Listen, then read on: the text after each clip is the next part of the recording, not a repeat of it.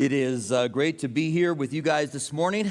I have looked forward to, since I got the invitation to come and share with you, to being here and just seeing what God's doing. For those of you who don't know my background, Skip had talked about us starting a church. We started with 6 people. That was in 1985. I was the youth pastor here, had gone through a shepherd school with Skip, and we called it a shepherd school back then. He identified people that possibly had teaching gifts and took them through a shepherding class, and then encouraged me to go to Santa Fe, which I didn't want to go to. And he asked me several times, and I finally said to him, Skip, if you think I should go, if you really believe God wants me there, I'll go. And Skip said, well, I can't tell you that. But a few weeks later, he brought up Tucson, and there was just something about it. And so in October of 1985, we packed up our 1-year-old little daughter, and we moved to Tucson, Arizona, and that was 35 years ago. And it's just such a blessing to come back to the church that encouraged us in ministry and sent us out.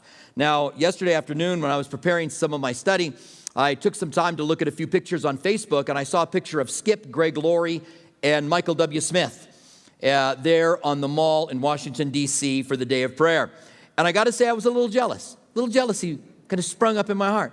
I want to be there. I want to be where they're at. I'm really glad to be here with you, but I think that during our time of prayer, we should join together and pray for this nation. In the spirit of what Skip is doing this weekend, we will join together and pray for this nation. It's good to see you guys. I know many of you. You can open up your Bibles with me to John chapter 11. We'll start at verse 16 today. I got a couple of things I want to cover first before we get into our text, and then we will get into them. I also want to welcome those of you that are watching on the other campuses, and also those that are out in the amphitheater. We hope that God really does bless this time today as we turn to His Word. You can see the title of the message is How to Survive Grief.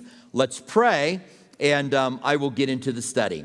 Father, we want to, first of all, thank you for this nation where we are able to worship together freely the way that we desire to. We thank you that tens of thousands of people gathered together in Washington to seek you for this nation. And we want to join together with those prayers. And we pray that you would do a work, bring revival to our nation. Let the power of your Spirit sweep through this place. Let these things that we have gone through this year be a start to people evaluating their lives and what they are living for.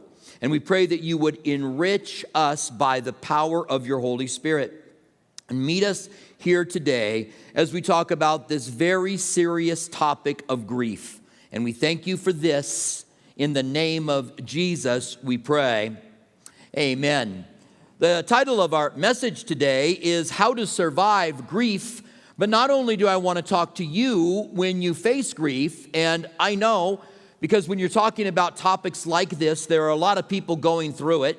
I heard Charles Swindoll say years ago that if you preach to the hurting, you are never going to lack for an audience. And I know there are a lot of you going through difficult, hard times right now. But if the Lord tarries, we're all going to. We're all going to face the loss of someone we love, the loss of our own health, the loss of our own life. We'll all face grief. So this is a good topic for us to evaluate. Before we are all of a sudden just thrown into grief, for us to be able to evaluate what are the right and wrong ways to grieve. But that's not the only thing that I want to do today. I also want to come alongside of you in kind of a clinic-like fashion and help you to be prepared when someone that you love, someone close to you, suffers a great loss. We are very awkward. We walk into a room with someone that's lost. They're close to us, but they've lost someone, and we don't know what to say, and we don't know how to respond. And sometimes we say things that are trite because we don't know what to say. Sometimes we say things that are hurtful. And I want to just help to equip you that you can come alongside of someone effectively and help them to be able to make it through their grief. Now, I want to do this in 3 different ways. First of all, I want to tell you my story, my own personal experience with grief. Secondly, I want to talk to you about what the Bible has to say about grief, just grief in general and what the Bible has to say about grief. And finally, we want to look at our text in John chapter 11, where we find two sisters, and because God delayed, they were thrown into grief. We often think about poor Lazarus, Jesus delaying for 2 days, and Lazarus going through death, and then being dead for 4 days, and then rising from the dead, and eventually having to die again. The guy had to die twice. Maybe the second time he was like, I got this. I know exactly how to handle this. But not only did he have to suffer because Jesus delayed, but these two sisters went into deep grief, and we get to see Jesus interacting with two women in the midst of their grief. And there are some very important things that we learn from that as well. So I want to start first of all with my story. As I told you, we began the ministry in Tucson in October of 1985. This October will be 35 years ago. When we went into ministry, I had met Lisa here. For those of you who don't know, I grew up in Albuquerque. I went to Highland High School, Van Buren Junior High. I had met Lisa when I came back to the Lord. I had been backslidden for a year, and several of my friends got saved. That's how God came and got me. God began to work in my life, and I recommitted my life to the Lord, but I was slow in responding and coming back to Him. So one of my friends called me, my best friend, my cruise buddy. We used to cruise, Eubank together, for those of you guys that did that. Way back when. And he called me and he said, Robert, I got saved. You got to go to church with me. He had no idea that I knew exactly what he was talking about. I had met the Lord at 13, walked away from God at 18, so I had 5 years in Assembly of God churches and Foursquare churches, and the Answer, if you remember, that little kind of radical charismatic church, I think it was on Trumbull. So I already had a foundation for it, and I knew exactly what he was talking about. And so I came back to Christ, and shortly after coming back to Christ, we were attending the Answer at the time, and I'd met a girl, and she had walked up to the front of the stage to worship, because people would gather around the stage to worship. And I saw her walk up there, and I walked up next to her. This will let you know where my mind was. I looked at her, and I said to God, can I marry her? Will you allow me to marry her?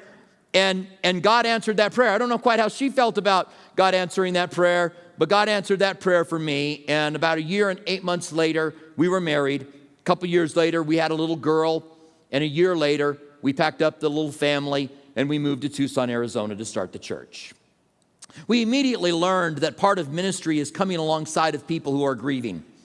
The first tragedy in our church was a woman who had walked out of the bathroom while her little girl was in the bathtub, was only gone for a few seconds, but came back and her daughter had drowned. It was brutal. We had come alongside of people that lost their kids in accidents, car accidents. We came alongside of a family a few years later that had their daughter. I had said last night that she was on a mission trip, but I believe she was there for the military, and she was beaten to death by a guy that she had started to date in Bulgaria. And we came alongside of that family as they had dealt with grief. And for 29 years, me and Lisa worked side by side, helping people struggling. Grief, difficulties, hardship was something that happened to someone else. Our life was just moving forward for 29 years until we got a diagnosis that she had lung cancer.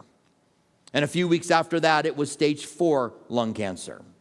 We never asked the doctors for a diagnosis, for a prognosis. We figured God's the one who gives us a prognosis. God's the one who's in charge of our lives. We sought Him and we prayed. We anointed her with oil and we prayed for her. And we went to the University of Arizona Oncology because they're cutting edge across the nation. And the first treatment that she went through removed all evidence of the cancer. And we rejoiced. But 8 months later, it came back. And it came back with a vengeance. She suddenly began to suffer greatly. And what I didn't realize about her at that time, I was not really grieving yet. You know, I'm probably that typical man. When I found out she was sick, I was about, where are we going to get help? What kind of doctors are we going to get her? How are we going to make sure she gets the best care? How is she going to be able to survive this? I just went rolling on, doing the things that I was going to do to make sure that my wife was going to be taken care of. But she began to grieve the loss of her health. Because see, not only do we grieve when we lose someone we love, but we grieve for different reasons. sometimes the loss of a friendship, sometimes the loss of a marriage. Divorce can bring deep and heavy grieving. Sometimes a breakup. Breakups are hard, right? They can be hard and they can be difficult. The loss of a pet. I bawled like a baby when I lost 2 of my dogs to coyotes. I bawled while I was burying them. You say, where'd you bury them? None of your business where I buried them. But I didn't know she was going through that grief during that time. I didn't identify it. I didn't recognize it until later on when I was going through my own grief.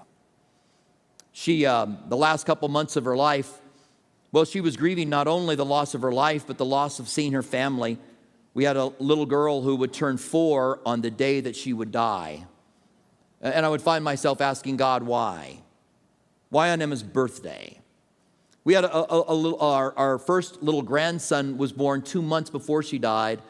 And then the last 2 months of her life, I would ask her, what do you want to do tonight? And she would say, I want to go hold Evan. So we would get in the car and we would drive over and she would hold that little boy. And she was grieving the fact that she wasn't going to see him grow up. Now, she came to the point of accepting that she was going to die before I did. I think she went through the grief process and she came to the point where she said, God's not going to heal me. And to me, that was anathema. I was like, no way. God is going to heal you. You are going to make it. But she kind of came alongside of me, and I got to tell you, through the whole process of her death, there was an uncanny peace. The peace of God was all around it. She would say to me, we would get ready to go to a doctor's appointment. She would say to me, I have that strange peace again. I think it's going to be bad news. And sure enough, it would be bad news. Well, 2 weeks before she died, we finally made the decision to put her into home hospice. And home hospice, I think, is better than being in a hospice somewhere, but it is brutal. And she had put on the last pastor's conference she had done. She did great pastor's wives conferences. And, women's conferences. She did great women's conferences. And the last women's conference that she had done it on heaven, which was really fitting. In fact, when Skip came, and my friends were so incredible, and Skip had told me, I'll drop anything and I'll be there for you and your church anytime you need it. Skip was there the week before she died, and she asked me, she said, after Skip teaches, can you have him come by the hospital? And I said, sure. Why? She goes, well, I want to talk to him about what's going to happen to me after I die. And I'm like, I'm a pastor. You could talk to me. You have to have Skip. Skip came by, and we had that great conversation. But we put her into home hospice finally. And as she progressed, that picture of heaven was on her right, and she leaned more and more to her right. I don't know what was happening with the tumors inside of her, but they were growing fast, and something was causing her to lean to the right. And I kind of looked like she was leaning towards heaven to me. And I came in one Saturday morning. Gino Geraci was teaching for me from Calvary Chapel, South Denver. And I gave her a drink of water through a syringe, which is what we were doing then. And I kind of straightened her up a little bit, and I heard her gasp. And I went around and I looked into her face, and I saw her kind of get a shocked look on her face. And then she breathed out her last breath. And that will always be a painful memory for me. The day that the person in my life was taken away from me. The day that I began my journey through grief. Up until that point, I hadn't stopped to grieve. I was just taking care of things. And what I had seen other people go through, I suddenly found myself facing. And I went through a year and a half of darkness. I began to teach 2 weeks after she passed away. And I had someone say to me, is that healthy for you to be teaching so soon? My answer was probably not, but what am I going to do? I can only sit in my living room for so long. I can only sit and stare for so long. During those times of grief, I had people who intended good that would say things to me that were not helpful at all. God wanted her more in heaven than you wanted her. I wanted to say, that's not true. I don't know why God took her, but I don't think that's the reason. God was like, I just need her here more than you do, so I'm going to take her. Well, someone said to me, well, I don't understand why you're so full of grief. She's in heaven. because I'm not grieving that she's in heaven. Oh, she's in heaven. She's in the presence of Jesus. Her face is radiant as she looks upon him. How sad. It was that I miss her. We don't grieve someone because they're in heaven. We grieve for someone because we miss them, and we miss them greatly, that personality in their lives. The things I missed about Lisa, I missed her checking the door, I don't know, 100 times before she went to bed at night. Her asking me, will you check the door so I don't have to? And then me checking the door and going to bed, and her going, did you check the door? And me saying, yes, I did. And her getting up out of bed to go and check if I checked the door. Shortly after she had died, we sat in our living room with our family, and we talked about those little quirky things in her life, and we laughed about them. Isn't it interesting that it's those quirky things that we miss about someone? I went through those dark days for a year and a half, and I have remarried. I remarried, will be this coming up April, so almost a year from now. It will be 6 years, so a little over 5 years I've been married. And God brought Kathy into my life at just the perfect time. And I got to say, the perfect woman as well for me. I had been, as I said, grieving for a year and a half, and the grief was beginning to lift. And I was beginning to realize I don't want to be alone. And so I began to look around. And there had begun to attend the church a lot of different single women that had begun to sit up front in the church services and come up and talk to me after services. And I had determined I wasn't going to date somebody from the church, because dating is brutal, right? And if I break up, it's going to divide the church. It'll split the church. They'll be like, well, why did Robert do that to her? And they're going to leave. So I knew I couldn't date someone from the church. So Kathy, I had known her years ago, and she came up to me with a friend after a service and just said, hi, do you remember me? And I said, of course I remember you. And we talked a little bit, and she had a friend with her, and I talked to her friend more than I talked to her because her friend had some questions, and she thought, oh no, he likes her. So a few days later, I remembered that she had come up, and I looked her up on Facebook, and then I Facebook stalked every picture of her on there. And I sent her a message.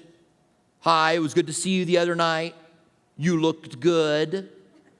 Okay. How are you doing? So a little compliment, little like feedback. She said she screamed when she got the message. And she text messaged me back. And a week later, we went on our first date to Vivace's, which is a really nice restaurant in Tucson that overlooks the city lights. And we closed the joint down. The time just flew. We turned around and looked back at the waiters and waitresses, and they were huddling to who was going to go tell us to get out because it was so late. God had brought her into my life, and the joy returned. And people around me began to see the joy returning. Whether I was with her or not, they said, there's a change in your life now, as that joy began to come back into my life. During the period of grieving, my kids were really worried about me. And to some degree, rightfully so, because life had lost all meaning to me. I got to the point where I didn't want to live. I accused God of not loving me or loving her. One day on my bed, I had said to God, just take me now. I don't want to live. It wasn't suicidal thoughts, but it was honesty with God that I would rather die at that point than continue to live. I just didn't want to live. Now, one of the things that people say, and all kinds of hurtful things are said, but I didn't expect it when I started to move forward with my life, that some friends who knew Lisa before saw that as a betrayal. And so they said things like, you've moved on. You've moved on, so okay. Or he's moved on, somebody would tell me, they would say, so okay. And I always hated that statement, because you don't move on from losing a child. You don't move on from losing a husband or a wife. You don't move on from those. You move forward with them, and Lisa will always be a part of my life. Those memories that I made with her for those 30 years of marriage will always be there with me. I have moved forward, and God has given me a woman that is so kind and is so full of joy and is the exact right woman to step into a church and begin to be a pastor's wife at this stage of life. Just absolutely perfect. But she understands, she will ask me, like on Lisa's birthday. I won't say anything to her that I'm thinking about Lisa, but she'll say, how are you? How are you today? She's not threatened by Lisa, and that's the perfect person to have brought into your life.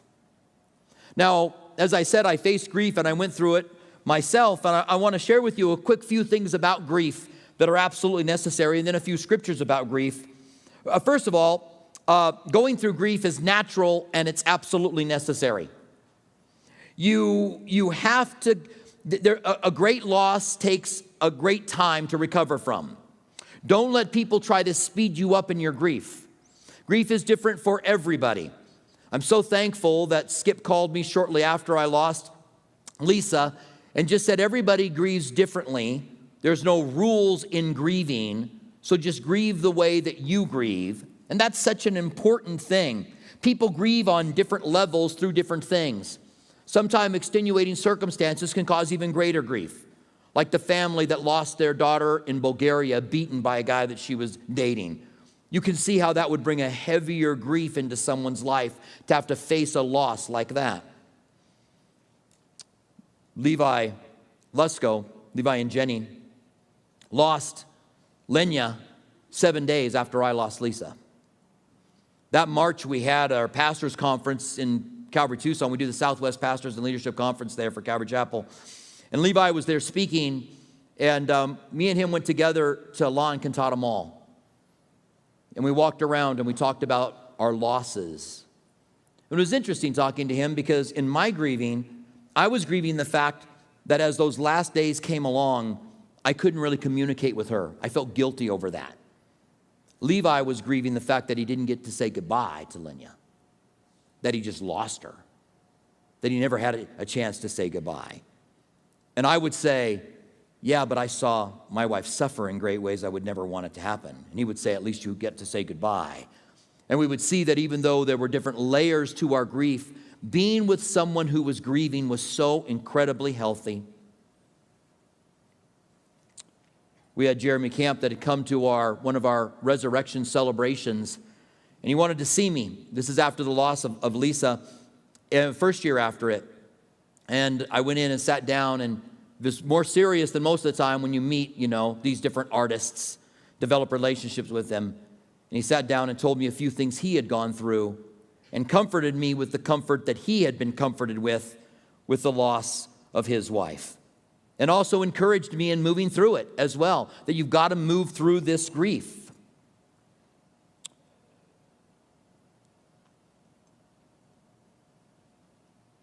There are those that try to help come along, and I said before, they don't know what to say, so they say things that are trite. And I just want to say to those of you who are going through grief, to have grace and patience with those who come in and say hurtful things. Sometimes they say them on purpose. I had one guy who told me, you were the leader of your home and your wife got cancer on your watch, therefore it's your fault. To which I want to say, well, bye. Move along. It's just not worth getting into those things, but you have to have some patience. The 5 stages of grief, the 7 stages of grief came out a long time ago. It's been over 40 years. And they came out as steps. You begin to climb through them, and they were hard and fast. You go through denial first, and then you go through anger, and then, you got all these different steps. And although you go through those stages, you're not really climbing out. Grief is not like a ladder that helps you climb out with different steps. It's like a roller coaster. You go up and you go down, you go out and you go around, and you're back where you began again. And it's all different. Grief is unique for each one of us as we take time to go through it. And when we finally make our way through, whatever steps we go through, denial, guilt, depression, isolation, acceptance, distractions is one that I would add in there, because I found that people who are going through grieving, it's an incredible inner pain, and you want to distract yourself any way that you can. And I found that people will medicate themselves, people will use alcohol, people who never drank will begin to drink because they're trying to dull the pain. I had a couple of guys that I was dealing with grief, and they turned to pornography. And I would ask them, why now? They never struggled with it before. Why now? It took them a while to come to the reality that they were trying to escape their pain through any kind of distraction that they could go through. And this is good for us to realize when we're facing grief. You have to face it. You have to go through it. You can't escape it. It's like those of you that are Marines here. You learn that you got to go through things. You can't not go through things. I was with a Marine in Israel on one of our trips to Israel, and it was a rainy, miserable, cold day in Jerusalem. And he stood out there. He had a little hood on, and the rain was just running down. He just stood there. And I had my umbrella, and I'm like, well, you're taking this well. He goes, what are you going to do? You just go through it. And I thought, that's perfect for grief. What are you going to do? You just go through it. Here's the 6 things the Bible has to say about grief. And I'm going to give you some scriptures here in kind of rapid fire, so you might want to take some notes or catch up on this study later on. But number 1, we must go through it. Matthew 5:4 says, blessed are those who mourn, for they will be comforted. You are blessed when you mourn, for you will get to the place of comfort. Luke 6:21 says, blessed are you when you weep now, for you shall laugh. When you are weeping now, you will come to the place where you laugh. You can't avoid your grief. You can't go around it. You can't skip it. You can't go above it. You have to face it head on. You've got to envelop yourself in that grief. Second, God is with us in our grief. In Isaiah 53, it says, surely he has borne our griefs and carried our sorrows. Jesus has carried, and I believe in the Garden of Gethsemane, when Jesus told Peter, James, and John, I am so sorrowful, I think I'm going to die, that he was carrying our grief, the grief of the entire world. Not so that we wouldn't feel it, but so that he would carry it with us. He literally knows the grief that we have. By the way, for us, the best thing that we can do when someone is grieving is to come alongside of them and carry their grief, is to grieve with them. The most helpful thing for me when I was grieving was people that entered into my grief through something God has given us called empathy. When you grieve with those who grieve, rejoice with those who rejoice and grieve with those who grieve. Your job is never to cheer up a person who's grieving, even if they've been grieving for a long time. Your job is to cheer them up. Your job is to go in and grieve with them, to embrace them, tell them how sorry you are for their loss, and to cry with them, enter into that grieving with them. And that's exactly what Jesus did for us. In Psalms 34:18, it says, the Lord is near to those who have a broken heart and save such as have a contrite spirit. You may have a broken heart today, and you need to know that God is near you in that broken heart. I love that a broken heart is first brought up in the scriptures. That's the first time you find the phrase anywhere. God is near those who have a broken heart. And of course, Psalms 23:4, yea, though I walk through the valley of the shadow of death, I will fear no evil, for you are with me. God is with us when we go through the valley of the shadow of death. He may deliver you, but he may go with you through it. Number 3, God helps us in our grieving. In Psalms 56:8, it says, you number my wanderings, you put my tears into a bottle. Are they not in your book? God remembers all of our tears and all of our grieving. In Psalms 30:11, it says, you have turned from me my mourning into dancing. You have put off my sackcloth and clothed me with gladness.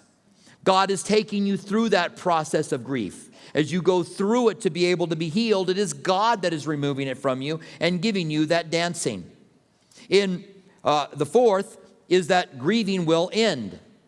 Revelation 21:4 says, and God will wipe away every tear from their eyes, and there shall be no more death, no sorrow, nor crying.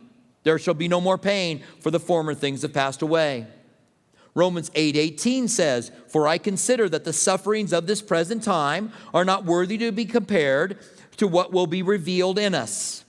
And Psalms 35 says, his favor is for life, weeping endures but for a night, and joy comes in the morning. Those who are experts on grieving will tell us that the average time of grieving for someone, a deep, great loss, is between a year and a half. I talked about distractions earlier. One of the ways that people will be distracted in the middle of grief is to get into a relationship very soon. And I realize there may be some of you here that did that, and God took you through that process, and you're okay, and that's good. But I just want to say to those of you that are facing grief or maybe will here in the future, don't get into a relationship too fast. When you get into a new relationship, there are those endorphins that come along in that new relationship of meeting someone, and it can be a distraction, but it also stops you from going through the process of grief and can cause you to get stuck in grief, and you won't get healthy through the other side. Sometimes people get stuck in grief in the depression. Sometimes people get stuck in grief in the anger. Got to make sure you don't. Number 5 is that it's to what to do in grief. What do we do in grief? The Bible tells us. 1 Peter 5:7, casting all your cares upon him, for he cares for you. Tell God how you feel. I'm glad that God isn't shocked by it. I told you that I accused God of not loving me nor loving Lisa for letting her go through that. And I'm so glad that God didn't judge me on that day, on that moment, because he could have.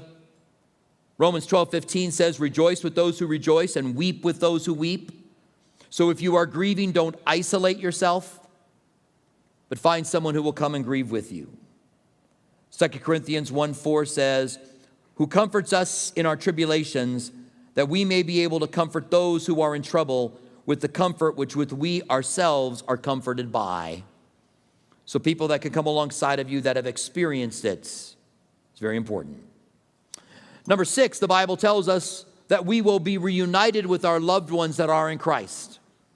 And I realize that some of you have lost loved ones that haven't made a commitment to Christ. And that's a whole kind of a level that you have to go through and you have to face. But for those of us that know our loved ones knew the Lord or have a hope that they know Christ, that they made a commitment to know Christ, then we know that there will be a reunion. And that's what we find in our text today. It's taken us a long time to get to our text, hasn't it? We find that in John 11, verse 17. We see that Jesus has gotten the news that Lazarus is sick. It says he loved them, so he waited 2 more days. He shows up and he has been dead for 4 days. By this time, the decomposition has started. There is a stench. We'll see that here in a moment. And it says, verse 17, so when Jesus came, he found that he had already been in the tomb 4 days. Now Bethany was near Jerusalem, about 2 miles away, and many of the Jews had joined the women around Mary and Martha. And Martha, as soon as she heard that Jesus was coming, went to meet him, but Mary was sitting in the house. And Martha said to Jesus, Lord, if you had been here, my brother would not have died. I love that Mary says the same kind of things that we say when we're going through grief. I love that the Word of God doesn't candy coat it, because in her statement is an accusation. Lord, if you had been here, my brother wouldn't have died. You could have stopped this from happening. And which one of us that has gone through a deep grief has not said something like that to God? Like me, I don't think you love me. I don't think you loved her. Otherwise, you wouldn't have let us go through this. And her, if you'd been here, he wouldn't have died. Now, she may realize right away that that's a little, to charge the Messiah, the Son of God, with not really caring is a little bit out there. So immediately she says in verse 22, but even now I know whatever you ask God, God will give you. This was not her saying, can you raise him from the dead? She had thought, it's too long. Everybody else, this is unique. Everybody else has risen from the dead, and there have been 2 other people. They were dead almost the same day. He was on the way to the little girl's house to pray for her to be healed when she died, and they met him on the way. And then Jesus went and rose her up just a few hours after she had died. But he's been dead for 4 days. And Jesus said to her in verse 23, your brother will rise again. Now again, when we go to help someone who's grieving, like Jesus is here, we go in sometimes with our scripture machine gun, hoping that something sticks. Bam, bam, bam, bam, bam, bam, bam, bam, bam. We go quote all kinds of things. When I first began helping people who are grieving, I would plan what I was going to say before I got there. I learned quickly that was no good, because then I would try to have to steer a conversation. The best help that I ever got was a few days after Lisa had died. I was in the backyard just sitting by myself. One of my friends came by, a pastor, and I looked up and I saw him coming in. I nodded at him, he nodded at me. And he came and he sat down by me and didn't say anything. I wasn't crying at the time. I was just quiet. And he just sat there quiet with me. He didn't have to rush into a conversation. He didn't have to start giving me Romans 8:28. After about 10 minutes or so, maybe a little less than that, I began to tell him what I was feeling. And he began to respond to me based on what I was feeling. And the scriptures that he could share then were very helpful. Well-placed scriptures in the context of a conversation you're having with a grieving person is powerful. To just go in and start firing off scriptures is not helpful. Jesus gives, and that's not to say that the Word of God isn't powerful, but it's being led by the Spirit. How can you plan before you get in there and you're talking and you're led by the Spirit, and the Spirit begins to bring scriptures to you that you share, and it becomes very powerful.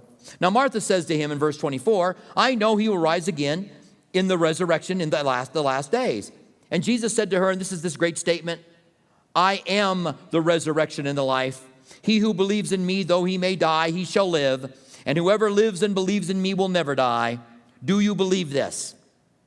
Now, that's a great question to ask you. If Jesus said, I'm the resurrection and the life, and if you believe in me, you will never die, and even if you do die, you will live, do you believe it?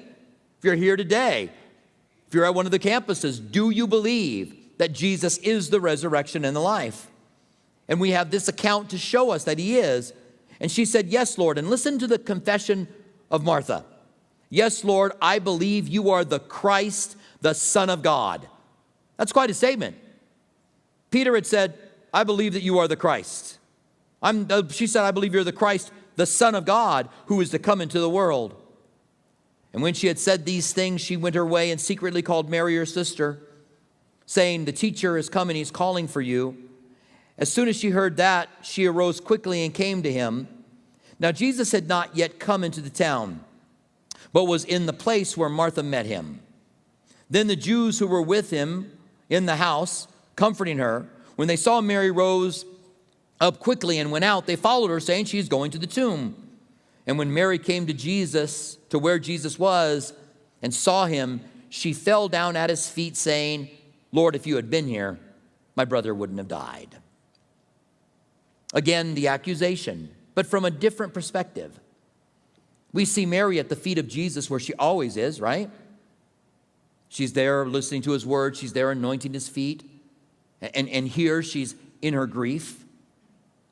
Out of all the people who knew the Lord the best, Mary may have been, because she sat at his feet and learned his word, she would anoint his feet for his death, for his burial. She had this relationship with Christ before, and that was carried into her grief. That's good for us. But it's a little different tone because she says it in this great sorrow, falling down before his feet. Lord, if you'd been here, my brother wouldn't have died. Therefore, when Jesus saw her weeping, and the Jews who came with her weeping, he groaned in his spirit and was troubled.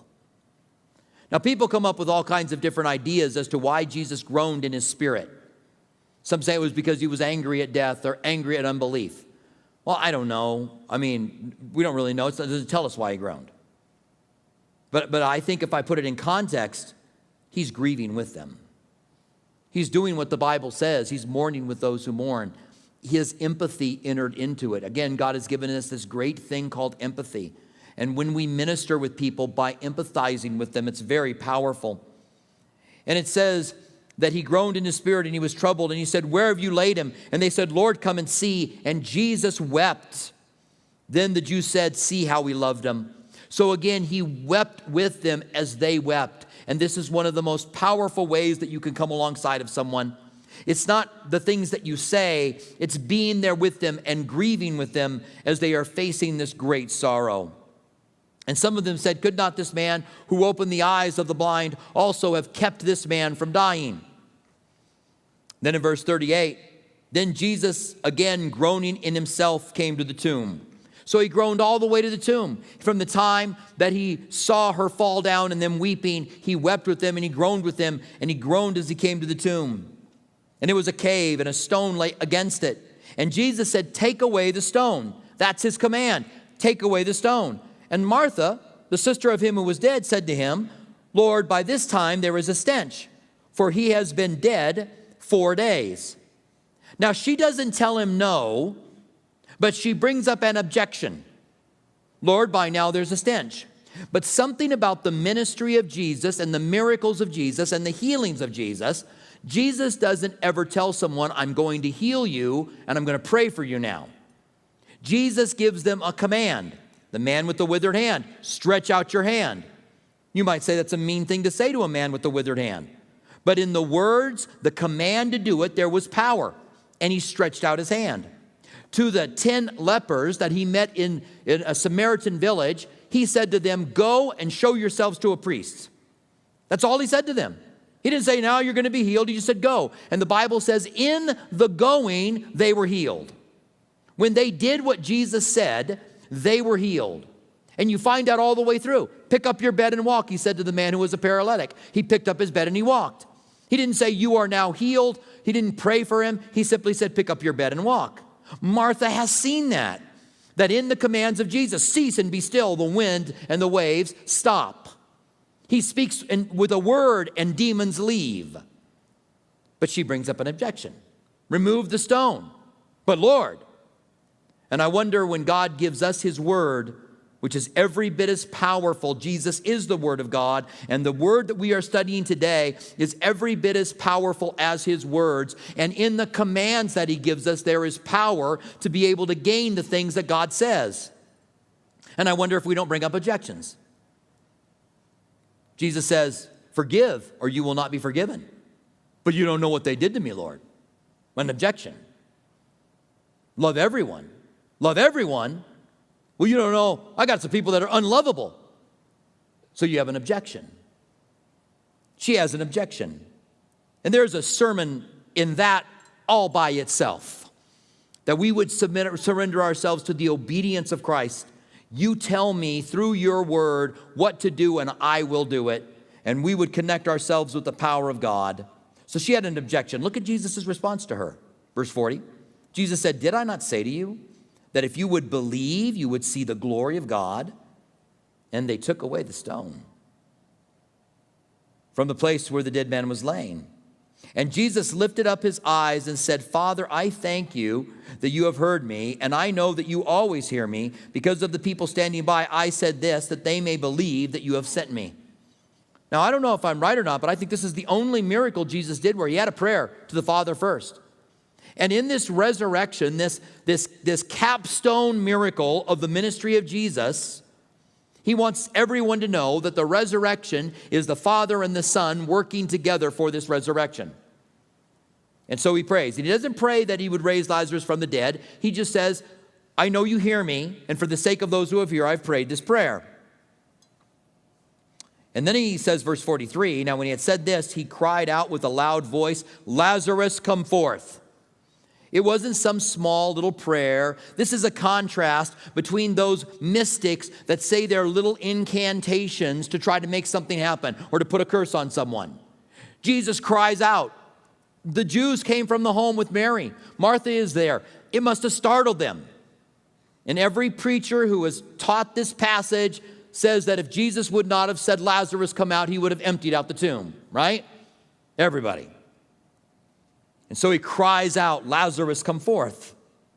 And he who had died came out bound hand and foot with grave clothes. And I think, what a humiliating way to come out of the grave. I assume they put him in a robe and then wrapped him up. Jesus had to do the healing of getting rid of the decay in order for him to be healed. He could have taken away the grave clothes, right? And Lazarus could have walked out of the grave. I'm alive. But instead, he wakes up in there. Lazarus, come forth. He wakes up. He's all wrapped up. And he's like, what's that smell? And he gets up out and he waddles out in his grave clothes. Why? We'll look at the next verse, or next part of the verse. And his face was wrapped with a cloth, and Jesus said, loose him and let him go. So his family and friends went and unwrapped him, and they were reunited with the one that they loved. And this is a picture of the resurrection. It's the picture when we will be reunited with the ones that we love. 1 Thessalonians chapter 4, I don't want you to be ignorant concerning those who have fallen asleep. For Jesus will bring with him those who have slept in Christ Jesus. And those who are alive and remain will be caught up together and meet the Lord and forever be with the Lord. And there will be these kind of reunions over and over and over again. Now, a couple things. If you're in the midst of grieving now, I hope that this passage has been a real help to you. If you're coming alongside of people now, and maybe you will be a little bit more prepared to put a little bit more thought in how you come alongside of someone and grieve with them and help them through that process.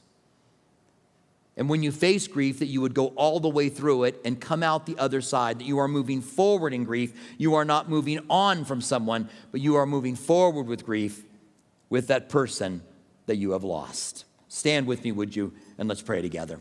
Father, we want to thank you that your word says so much about grieving. We want to thank you that you tell us so much about how to help people and how to come alongside of them. And we have this great picture of Jesus coming alongside of Mary and Martha and the way that you used it. I also pray for those that are here that this message has touched a nerve because they are going through grieving, or they need to go back and revisit something, perhaps because they're stuck in grieving. Lord, I pray that you would help us, that we would be able to go through the grief the way you want us to, and also that we would be able to help those who are facing grief as well. And we thank you for this. In the name of Jesus, we pray. Amen. I would like you to please keep your heads bowed and your eyes closed for just a couple of minutes. That goes for those in the amphitheater, those on the other campuses. And if you're here today and you've never committed your life to Christ, I want to give you that opportunity.